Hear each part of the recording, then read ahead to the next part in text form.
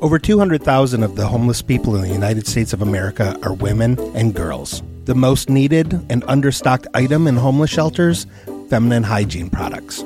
Joy Road Media is proud to tell you about the Clean Love Project.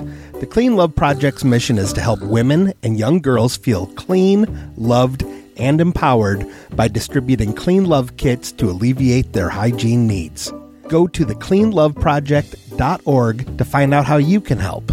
The Clean Love Project focuses on the Metro Detroit area, but it also distributes kits worldwide.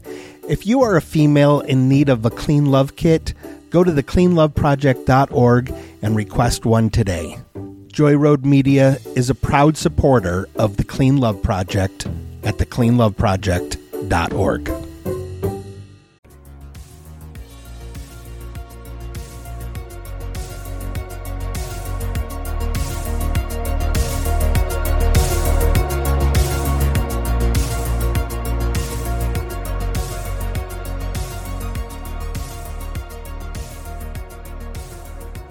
Hello. Hey, how are you? I'm good. How are you? All right. So listen, this is Great Lakes Confidential with Angie and Marty.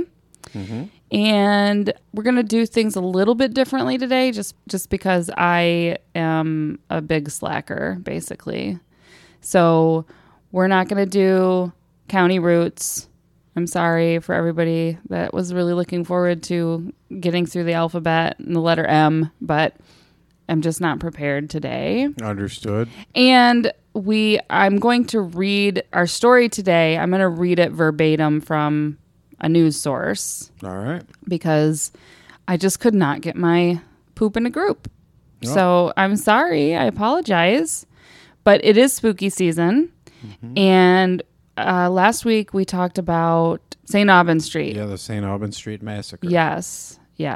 That was pretty gruesome. Mm-hmm. So this week we're talking about the murder of State Senator Warren G. Hooper. What? Yeah. I'd never heard of this story Me neither. before you gave it to me. I didn't give it to you. Okay. I know nothing about this. It just showed up on my news desk. Mm-hmm. And it was like a bulletin. The nighttime stringer passed it along. Right. So this is kind of an interesting little story. And it has, some of my favorite things. Corruption. Ooh. Murder. Gross. I know. And I guess that's all I can think of that it's got. That's pretty much... These are two of my favorite things. Pretty much sums it up, right? Just corruption and murder for this one. That sums you up. Ouch. Oh. Ooh, shots fired. So this came from bentley.umich.edu. And what is Bentley? Is that like a... I don't know, but it's a University of Michigan website, right? Yeah. Maybe it's somebody's personal name. Who knows? I think it might be a library. Could be the Bentley Library. Possibly, yeah. That makes more sense. Okay, so this must be from the Bentley. I'm a Spartan, man. No disrespect to Michigan.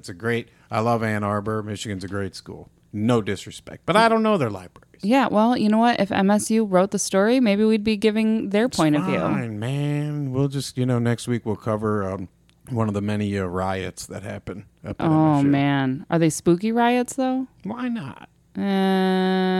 Couch caught fire. We can invent the curse of the Red Cedar River. Oh, all right. That sounds good. Speaking of inventing, I'm really excited.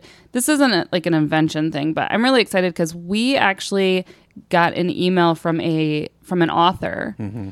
And this author writes stories, fiction about Michigan, Michigan-based fiction stories. And he wants to be on our show. No, that's cool. Let's have him on the show. We are. And actually, I emailed him last night. He's going to send us a book to read. Oh, fantastic. He's going to send us his latest, I don't remember what it's called. Thriller. His latest thriller. I think it is like a psychological thriller, if I remember. That's good. Yeah, I read his email and I was so tired and I completely forgot what it said. I'm so sorry, you guys. This is a crazy month because I work, obviously, and then I'm going on vacation, and I also have a work trip coming up, so my brain is kind of all over the place. So I'm very unorganized. My apologies. So anyways, we are going to talk about, this is called A Michigan Murder. It is on the Bentley Library's website through umich.edu, and this is written by Laura Zeelan. So here we go. Put on your best storytelling voice and let her rip. Let's do it. More than 70 years ago, the sensational murder of State Senator Warren G. Hooper shook Michigan to its core, revealing a web of corrupt politicians, dubious lawyers, deadly purple gang members, shady prison wardens, and more. Ooh. The Bentley has the papers of so many who were involved that when the case was reopened in 1989, state police demanded the library turn over its materials.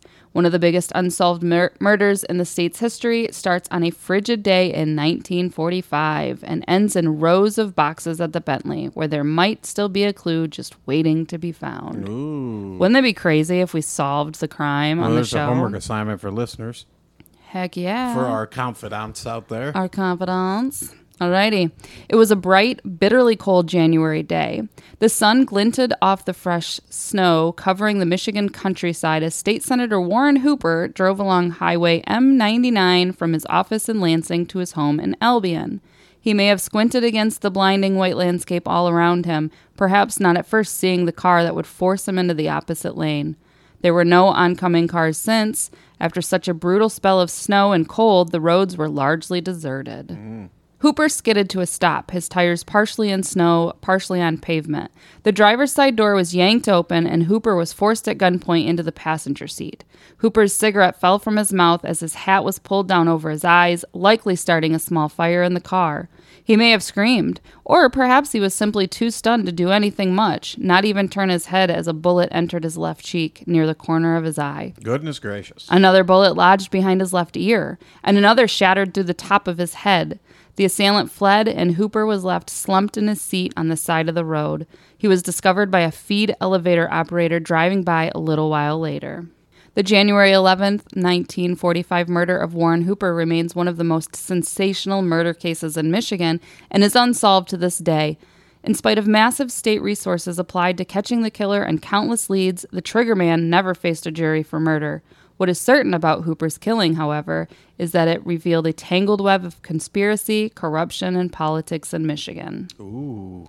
Hooper was killed 4 days before he was scheduled to testify before a grand jury about taking a bribe to alter a horse racing bill. His testimony would directly implicate millionaire Frank McKay, a former state treasurer and prominent Republican, who was the subject of 3 federal grand jury probes beginning in 1940. Boom, there's your man. Case closed. Years later, in 1954, McKay would vigorously back a little-known Republican nominee for governor named Donald Leonard. Leonard was the former police commissioner who took over the Hooper murder case in 1947, increasing speculation that the Hooper murder remained unsolved not because of lack of evidence, but because some people simply wanted it that way. Mm-hmm. Remarkably, the Bentley Historical Library has the files of McKay as well as Leonard, plus those of Special Prosecutor Kim Sigler, who fought for years to bring McKay to justice and tie him to the Hooper murder, and who would later become Michigan's governor. The Bentley has so much material, in fact, that the Michigan State Police contacted the library to request access to files when they reopened the Hooper murder case in 1989. So don your fedora, grab a highball, and read all about how the Bentley sits at the heart of an unsolved mystery more than 70 years in the making. Except hear about it this time. We're going to hear about it. I'll read, you listen. Fedora you can still wear. Oh, yeah, for sure. I've got mine on right now. Clues, convicts, and conspiracies. In 1945, news of Hooper's murder traveled quickly, making headlines locally and nationally. Hooper had been Sigler's key witness in a grand jury probe designed to put corrupt politicians behind bars. Armed with a renewed tenacity after Hooper's death, Sigler now worked alongside police to piece together who pulled the trigger and to tie it all back to McKay. One of the first big breaks in the case came on January 13th, when a 48-year-old grocery salesman named Henry Snyder claimed to have seen a maroon car blocking Hooper's car on the highway, along with 2 men at the scene. In the Bentley archives is the map Snyder drew for law enforcement, showing how he drove up to the maroon car and got a good look at the fellow behind the wheel, and how he then spotted a second man at Hooper's car.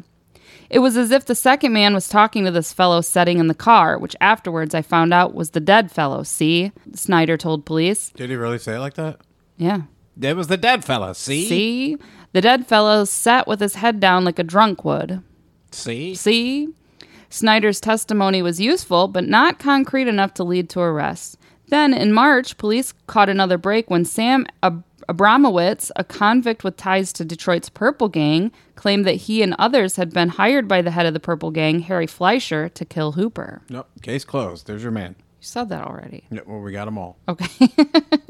By May, Harry Fleischer and his brother Sammy, plus Detroit saloon operator Mike Selleck and a small-time gambler named Pete Mahoney, were all charged with conspiracy to kill Hooper.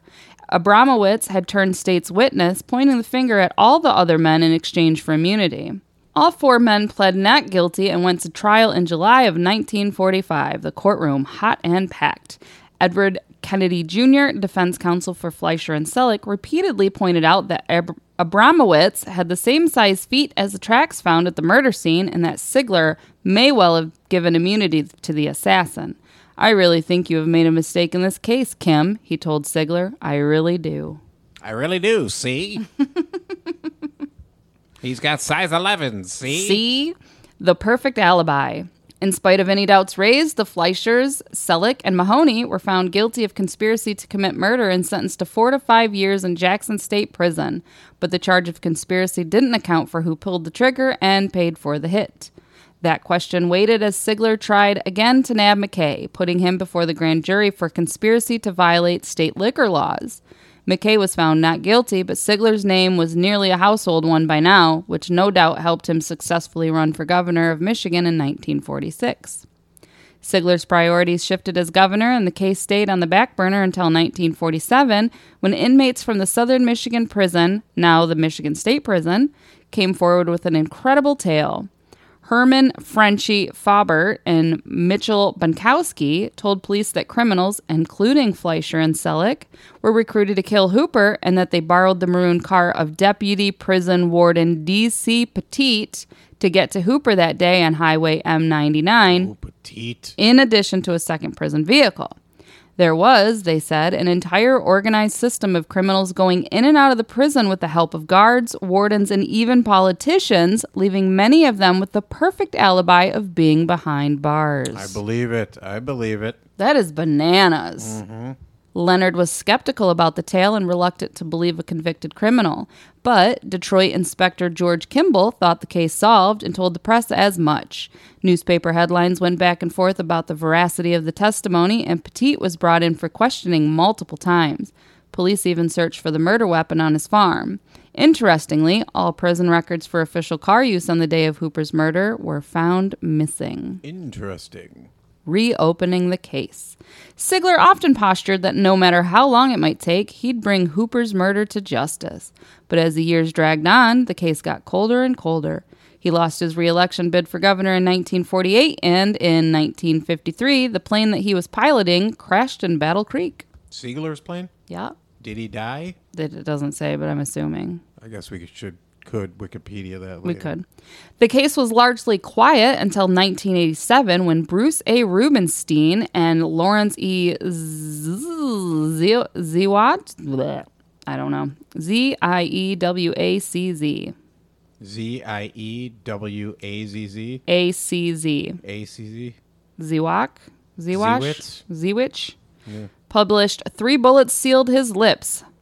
And that's published by Michigan State University Press, a thoroughly researched retelling of the Hooper murder. The book argued its own theory, a version involving Jackson prison officials, Purple Gang members, and an inmate named Raymond Bernstein, whom they claimed pulled the trigger, and posited that Sigler knew the truth of the case all along, but never revealed it for political reasons.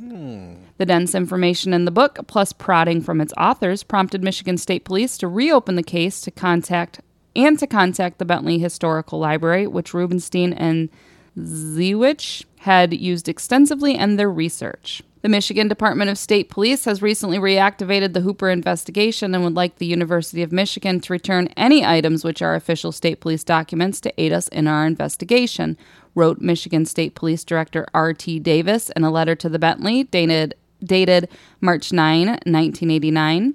The Bentley digitized everything in the Donald Leonard files and sent it all to Detective Sergeant Chet Wilson, who spoke to the Bentley recently from his home in Traverse City. I came to a different conclusion than the Three Bullets authors, says the now retired Wilson. When the case was reopened, he researched old police records and identified people connected to the murder who were still alive.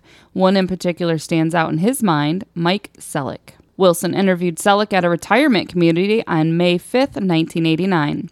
I went to his residence without giving him any notice I was coming, Wilson says.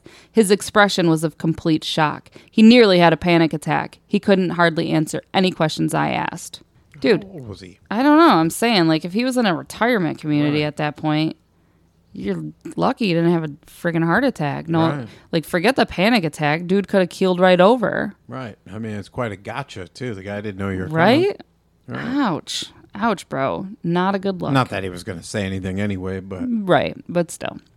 A Freedom of Information Act request for Wilson's case files on the Hooper murder indicate that Wilson tried to convince Selleck to come clean about what had happened due to the fact that he was one of the last remaining persons that had personal knowledge as to what actually occurred, according to the filed report. But Selleck wouldn't budge. He stated that he didn't talk during the grand jury trial in 1945, and he is not going to talk about it now, Wilson wrote in his report. his lips are sealed, His see? lips are sealed, see? Speaking with the Bentley, Wilson recalls that he left Selleck his card and told him to call him if he changed his mind. Selleck was involved, if not the trigger man, Wilson believes.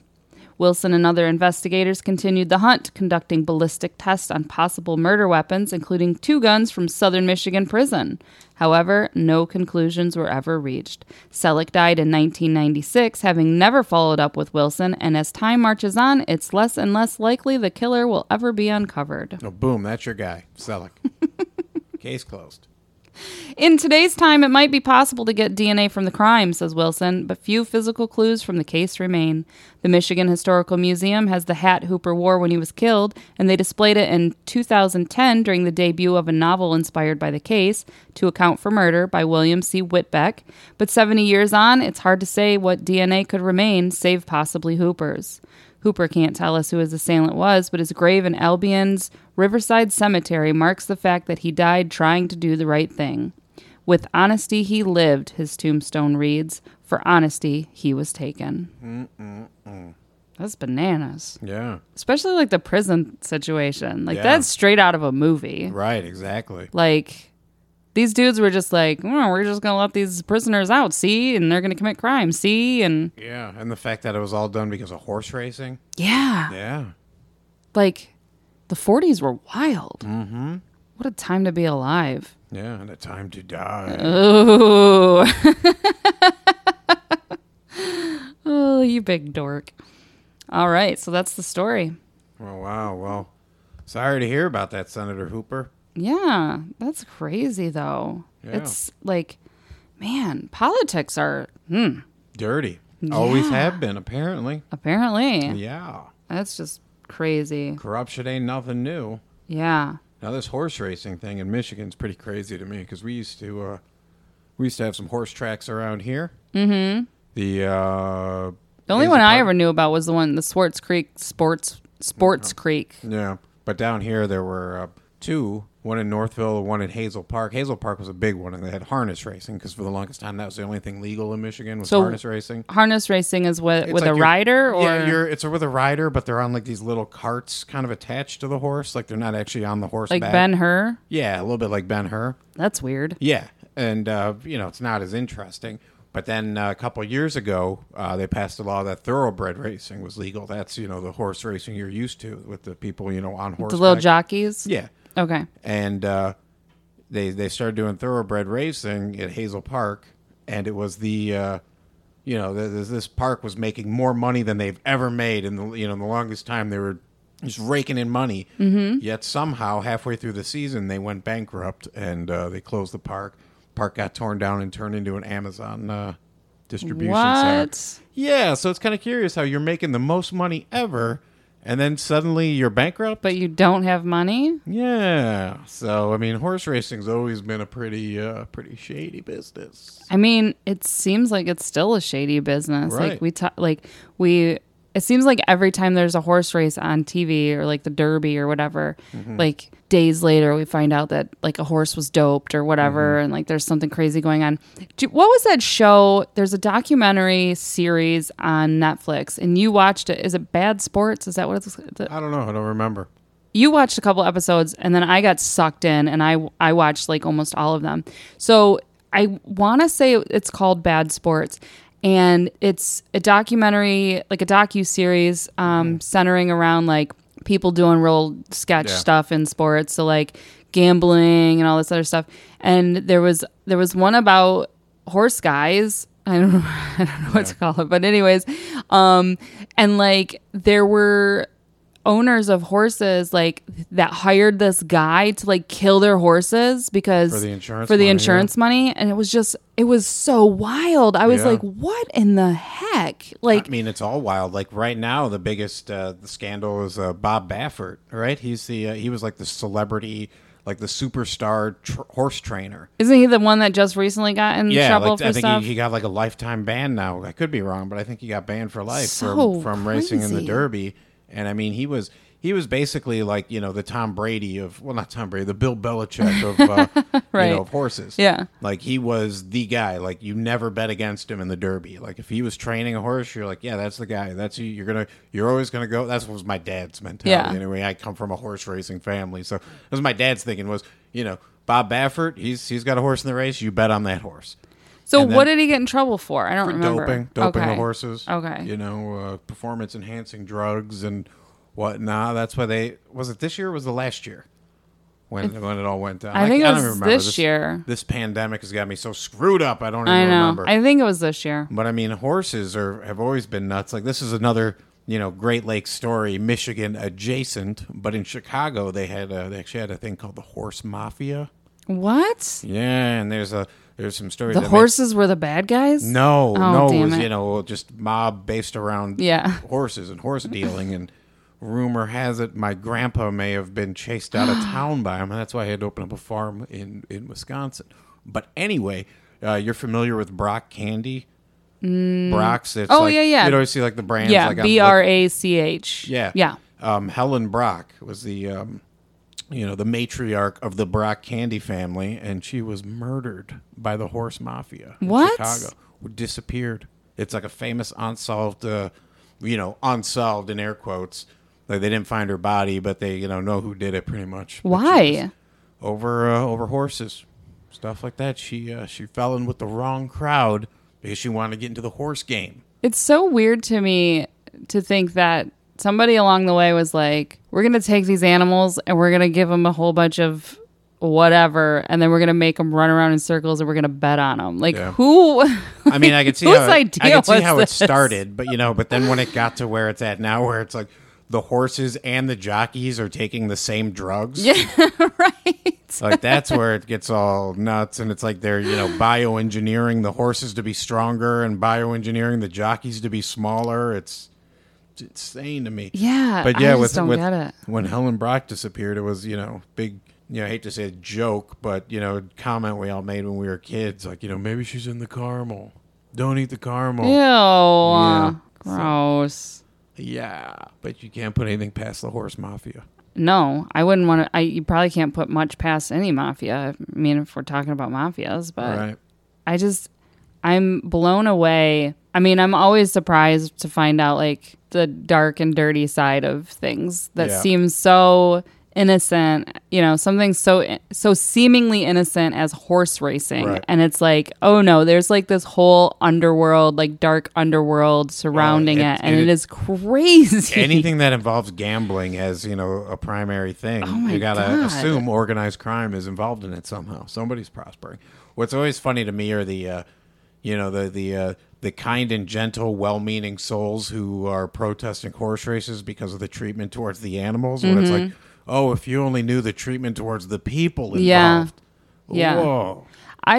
That Bad Sports episode with the horse guy was just so nuts. And he was electrocuting horses. Yeah. Like that's how he was killing them. And it was just like, first of all, like how how was like this method even discovered? You know what I mean? Like, I have a lot of questions. Edison. We'd already discussed that. Remember? right, Thomas Edison right, okay. invented electrocuting animals. Mike Vick perfected it. Oh, Sorry. jeez. No more football talk. Too soon. So that's the story of Senator Hooper. Yeah. Rest in peace, Senator Hooper. the end of his story, Rest in peace, see? the final chapter. That's right. I wonder if they'll ever solve the crime. It sounds like it's solved. They just haven't, named Yeah. names. And the more time goes on, I always find it weird when, decades pass, centuries passed, and then they're like, oh, this is the guy who did it. It's like, I don't necessarily know if that can be relied on. Yeah. Every couple of years there's a new book. Like, I know who Jack the Ripper was. Right. Or I know who the Black Dahlia murderer was. I know where Hoffa is all of a sudden. It's like, exactly. what? Every couple of years, and it's like, you can't. I hate to say it, and it's terrible for the the survivors that just want closure, but sometimes some of these stories just kind of pass into like public folklore, and you just have to accept that what they are, and just it's, I hate to use the term fun, but it's fun to theorize sometimes. I mean, it's a good intellectual, like last week when we discussed the St. Albans massacre.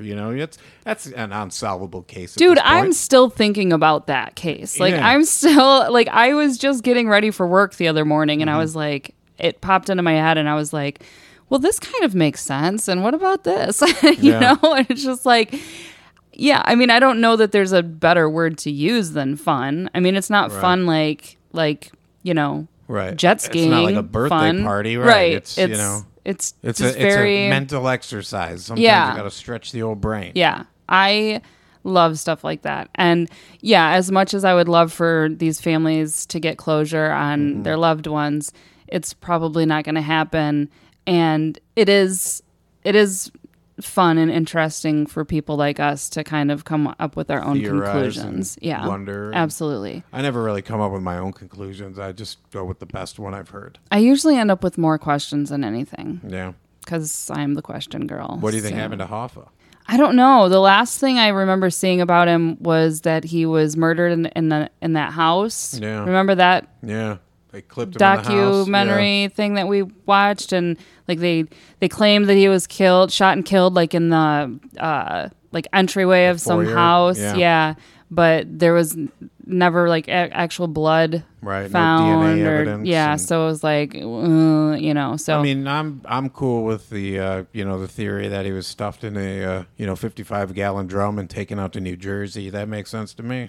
Yeah, I mean, if you're gonna get rid of a body in that manner, that's probably the best way to do it. Or that he was in the trunk of a car that got crushed. And, you're not gonna pull that apart and find him. No, I think that there's way too many.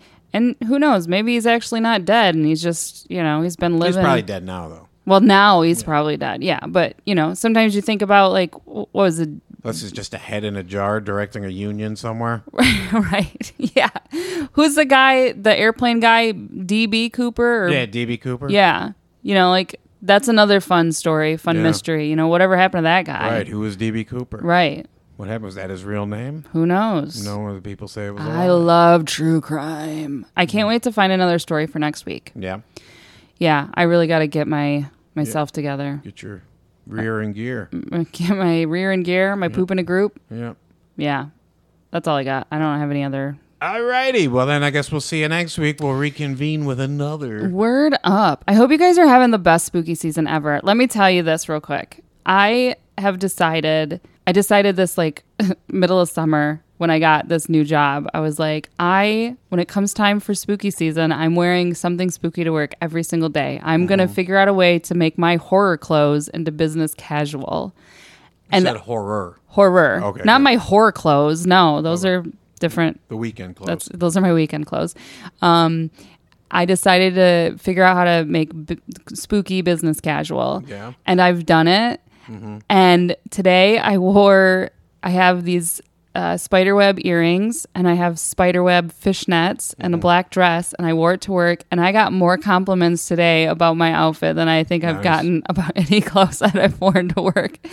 And every time somebody's like, oh, I love your blood spatter barrette, or I love your whatever, your skull sweater, whatever I'm wearing, I'm like, it's spooky season. Yes, it is. They're You like, should be yep. a funeral director. I know. Just dress like a. You know, I don't. Did I ever tell you about the funeral home in my old hometown in Illinois? I don't know. In Palatine, Illinois, where I grew up until we moved to Michigan. There was a funeral home still there. It's called Allgrim's Funeral Home, which is a very funny name for a funeral home. Right. Allgrim's, but in the basement of the funeral home, the guy secretly built an arcade and miniature golf course. What? Yeah, and he used to like it was kind of a secret little thing that, when kids, had to be present at funerals and all that, it was sort of like, well, you can go downstairs and play the games. That is dope. And one time, I was already living up in Michigan, and I used to go back and visit friends a lot down in Palatine. And I was visiting a friend, and we were like, let's just go there and ask the guy if we can go see it. Tell him I'm from out of state. And they're like, all right, you can go down there for an hour. And we went down there, and like all the video games are like the horror themed games, like Yes. like ghouls and goblins, and the the miniature golf course was like a little cemetery theme. Oh my and all that. God. Like, it was just the funniest little, I love it. weirdest thing. Allgrim's Funeral Home, has a little arcade and miniature golf course. That's but of course, that amazing. was 30 years ago. Who knows Right. if it's still there? But That's cool. So I think the best name for a funeral home, there's one in Lansing called Skinner's. ooh, Yeah, that's a weird one. I know. Makes me really uncomfortable when I drive by it. Yeah. Like, ooh, I don't like it. Sometimes at work when I'm wearing spooky clothes, I kind of feel like what's her name in NCIS? Yeah. The girl that works in the lab. Yeah, that's about right. Yesterday, somebody came in and was like, she used to work there, and she was like, "Oh, you must be the Halloween queen I've heard so much about." And I was like, "Yes, ma'am, that's me." That's me, Queen of the Witches. So anyways, I really hope everybody's enjoying their spooky season. The leaves are changing and they're falling, and it's so friggin' pretty. It's still like 77 degrees out, which doesn't make any sense, but whatever. Sure, Welcome it to does. Global Michigan. warming. That's true. But yeah, I hope everybody's having a super, super scary spooky season, but a super safe one too. Don't eat any candy that you haven't checked out. Right. Yeah. All right. Don't eat anything with labels you don't recognize. That too. You could get high. Well, chances are drug dealers are not handing out their... Oh, I don't know. Big fentanyl bust. Anyway, look out for razor blades. Look out for drugs. Watch for deer too. You know what? Just trunk or treat with your kids in a church parking lot. That's probably the safest thing to do these days. All right. We'll see y'all next week. Bye. Bye.